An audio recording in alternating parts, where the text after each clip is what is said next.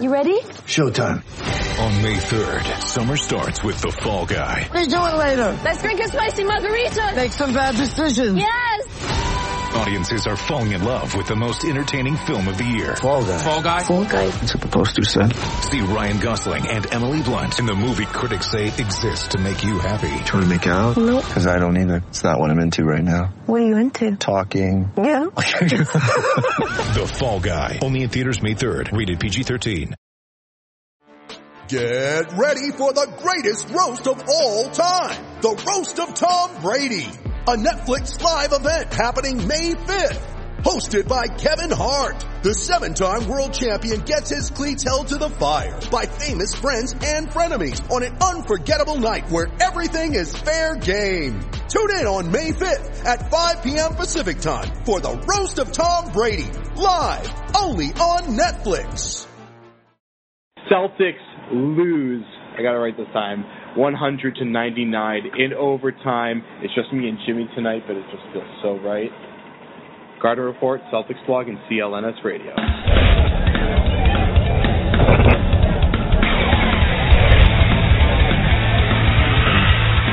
Ball in overtime, 100-99. This is the Garter Report on Celtics Blog and CLNS Radio. My name happens to be Jared Weiss. This happens to be Jimmy Toscano. Yeah. He reps Celtics Blog. I rep CLNS Radio. And real quick, I was going to say before you cut me off, not knowing you not knowing that, I was going to say we're by ourselves because we choose to be by ourselves tonight. It's not because we couldn't have guests.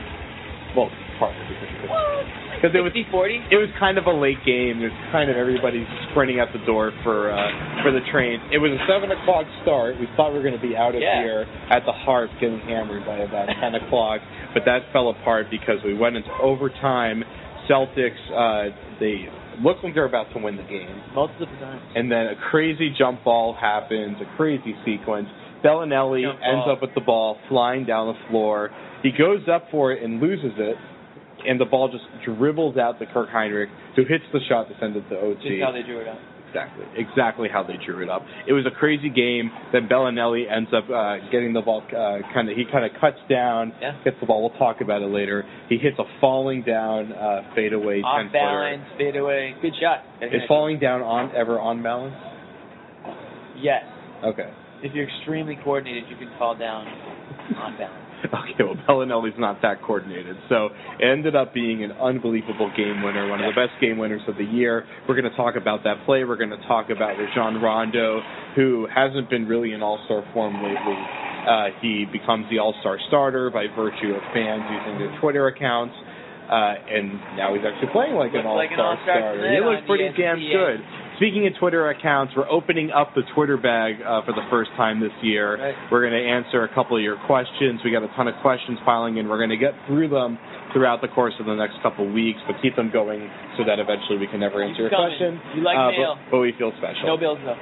No bills. Okay, let's start with that final sequence of regulation. The ball gets inbounded from Rondo to... Actually, who the hell got the ball on that play? I can't even remember right now. Pierce? It was Pierce. Yeah, it was Pierce, right? All right, professionalism. So he gets tied up. He gets tied up by a couple guys. They call it jump ball because a hand made contact with the ball for about 0.27 seconds. Oh, that position. Yeah. Okay. You're talking about overtime. Okay, no. We're talking about the last of regulation. Jimmy's on the ball right now. But so speaking of on the ball, Pierce ended up in the corner.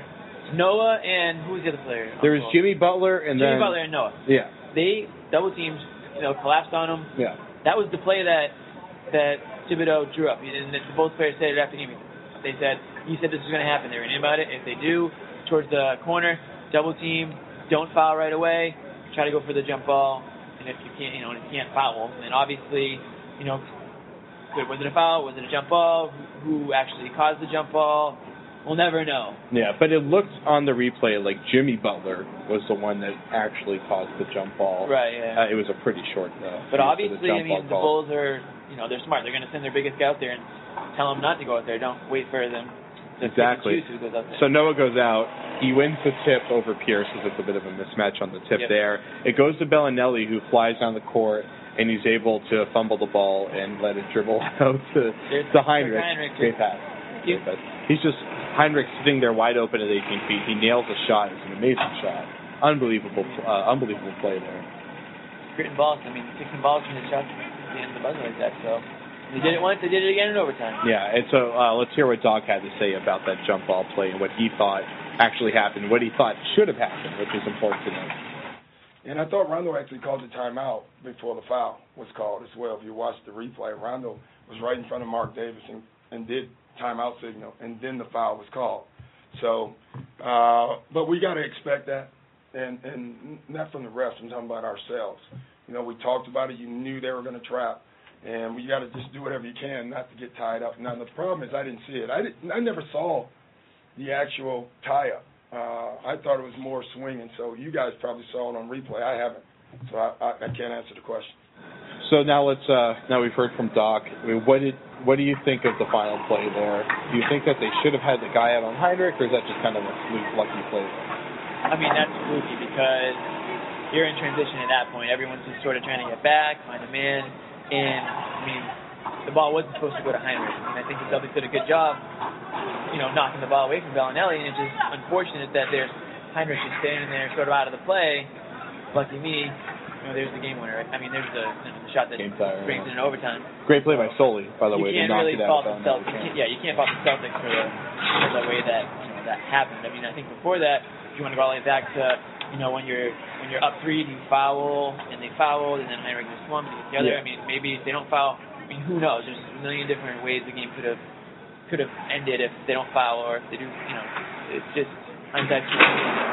We can sit here all day and talk about what could have happened if they did this, but I think the overtime, Celtics obviously had a chance to win the game.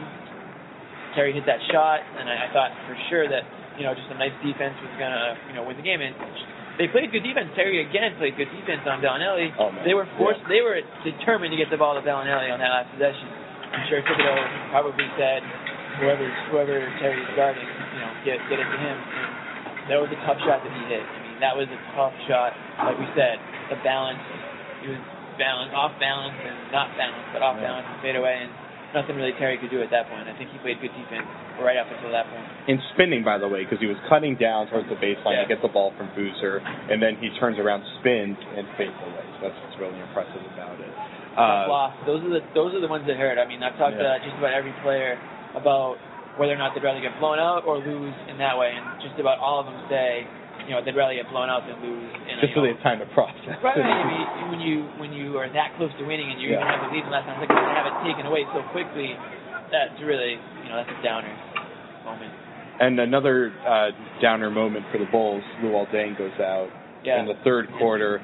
The fact that they win this game with Deng going out, relying on Bellinelli to make some offensive plays. It's amazing that Bellinelli was the guy getting the ball at the end of the game, even in the overtime. Right. He doesn't seem like the closer on the team, but listen, not only do they not have Deng for the end of the game, but some guy named Derek, what's his last name? Rose? Ricky Rose? Is it a Hardy? Yeah. Either way, when you're playing the Bulls and they don't have those two players in the fourth quarter, you really should win that game. Yeah. I mean, you really should win the game. I don't care if you have Avery Bradley or not. I mean, if both teams are healthy, it's going to be a good game.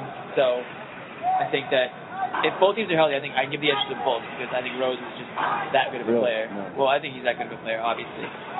But either way, it's a close game. And tonight was a close game without those guys. So. Okay, let's talk about a good player, a good point guard that actually played tonight.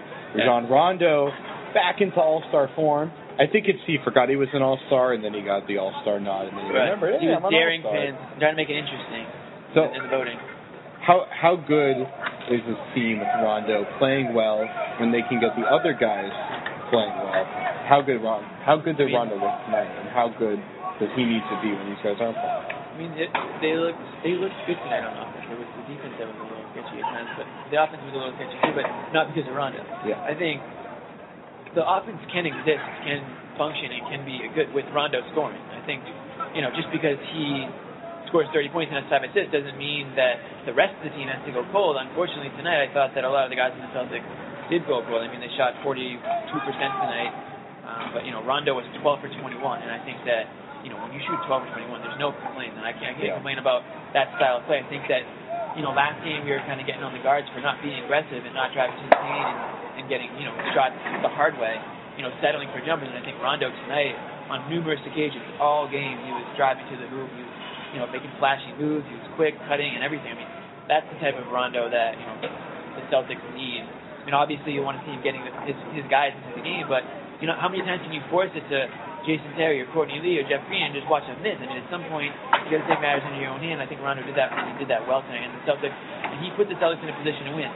Obviously, he was fouled out in the overtime was huge, because what happened at that point is Doc had to pretty much play the role of point guard.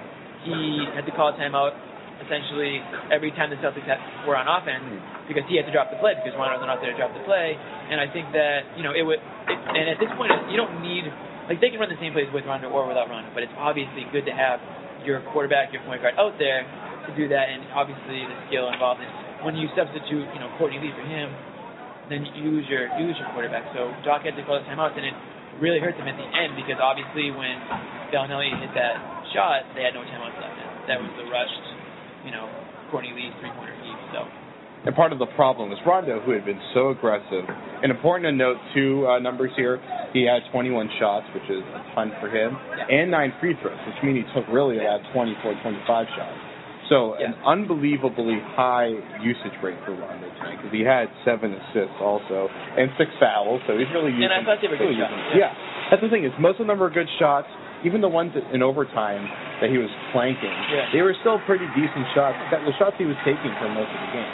And real quick, I mean, when you're hot, you're hot, and you keep shooting in overtime. I don't mind. And if he was 2 for 19 going into the overtime, I wouldn't want him to be shooting that way. But when you're 12 for 19 at that point, before he went up for 2, I mean, the shots happen. All right, well, hockey fans, you can hear it getting started in the background. Now let's hear what Pierce had to say about Rondo tonight. Rondo did a good job pushing the ball most of the game, especially in the fourth quarter. We was able to get some more easy opportunities.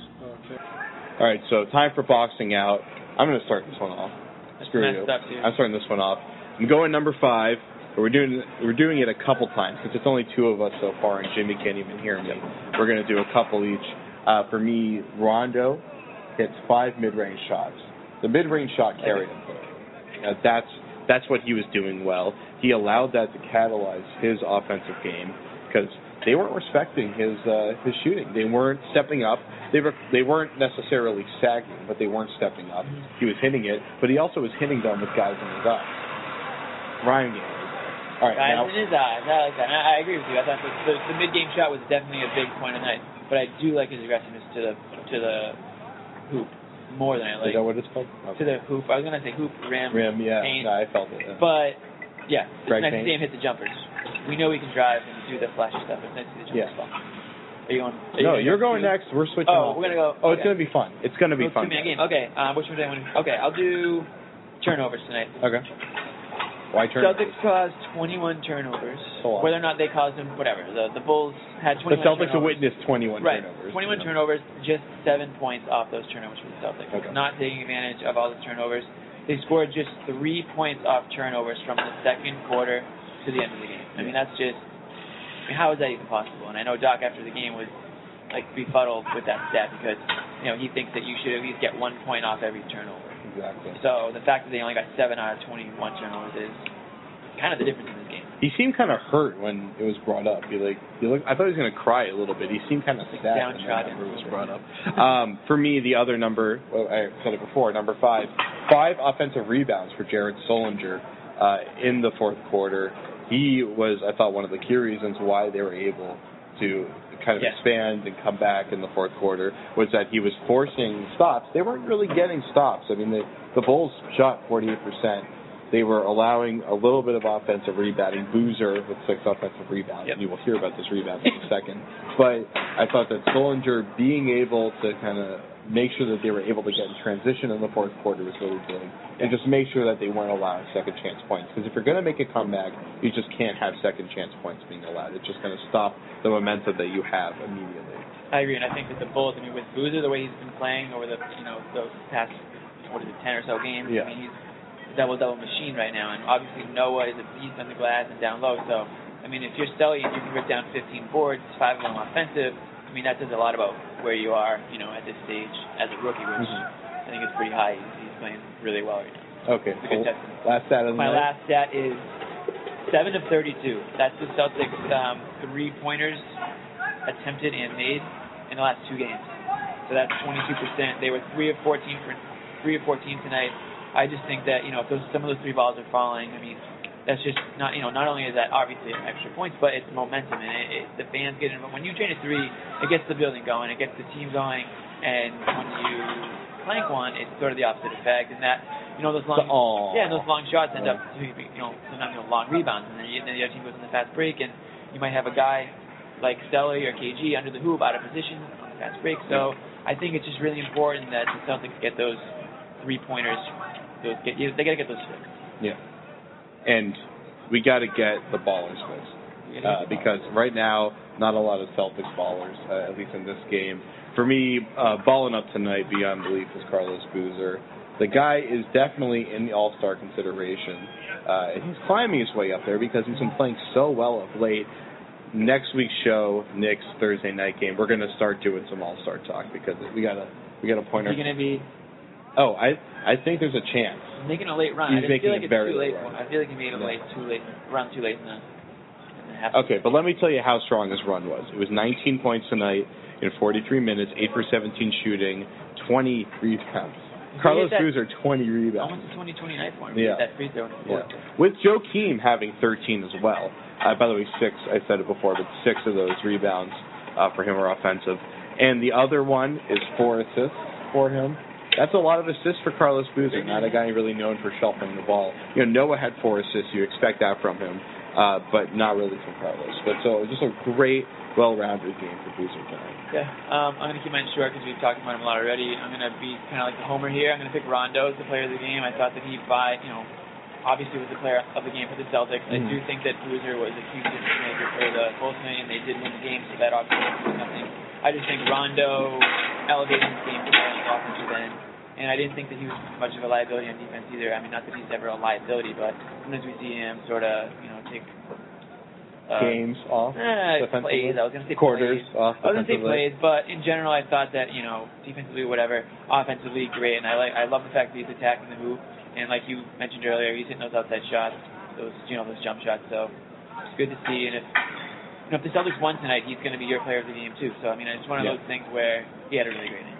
All right, let's open up the Twitter bag. See if we got any tweets in here. There we go. Pulling out some tweets. Get them out. Oh, God. So first in the Twitter bag, from Express Realism, who do the Celtics trade if they go for a big man? Who's the big man that they trade? Who do they trade if they're going for a big man? Yeah. Well, I think Danny's looking for a big man. I do not think that we're going to see a legit, amazing big man come in here. He said it a couple of days ago on TSN. I mean, he's not going to blow up this team. He doesn't think it makes sense to make a big trade and sort of blow up the team in a way and cause a whole commotion for the because that might ruin the chemistry for the rest of the season. We thought when they traded Perkins away, that sort of messed with everybody. So I don't think he's going to do that. I think the team he constructed is built to win this year. Whether or not they are at the rate everyone else wants them to, doesn't matter. Ainge doesn't care what you think. He's going to see how this team can sort of mold itself. I mean, if they did go for Gortat, I know that it would probably take Bradley, and I am against trading Bradley for anything short of a superstar. Because I think that Bradley has the ability to, I'm not saying he's going to be the next MVP, but I think he has the ability to be an all-star for multiple years. So I'm not willing to just trade him for a year or two of size when I think that there might be some short-term options that they can. I mean, with Gortat... Short money, they got a couple rosters. Okay, so with Gortat, they don't give up Bradley. I think it's something to consider. If you can pass with something like Lee and Bass, if they're willing to take that on, I think that's something that you probably have to I would for. definitely. But what if it's Sullinger involved? No. Is that an absolute non-starter for you? That's at some point you have to balance the future and the present. You can't just trade Bradley and Sullinger and Melo and everyone that isn't like a star now. We trade every single player on the team except for Rondo. We trade everyone 22 and under because they're not super professional. No, it doesn't work that way. You gotta. I mean, as a general manager, Ainge has to be able to balance the future and the present. I think he's doing a good job of that. since he's brought in some pieces that are younger and he's drafted some guys that look to help the team for years to come, he's also the players now that are, the superstars, like the Rondo and, Kevin Garnett, if you want to call him a superstar or not. He's starting in the All-Star game, and he doesn't think he deserves it. But I think that he's he's still a player that he's a star, and so is Pierce and Terry to an extent. So you can't just trade all your young guys for a guy that you think might help this year. Okay, but I agree. Saying that, I think Bass and Lee are expendable. All right, closing the machine now. Last Twitter question from @Adam Hart. Why does it feel like Bass isn't playing as well as he did last year? Short answer, because he's not. And the other reason I think is, well, listen, his minutes are down from last year. Okay. His points are down. His rebounds. Everything's kind of down. And his defense hasn't been exactly where it needs to be either. Not that it ever was, but I think he has shown improvements from when he got here. But I just don't think it's where it needs to be consistently.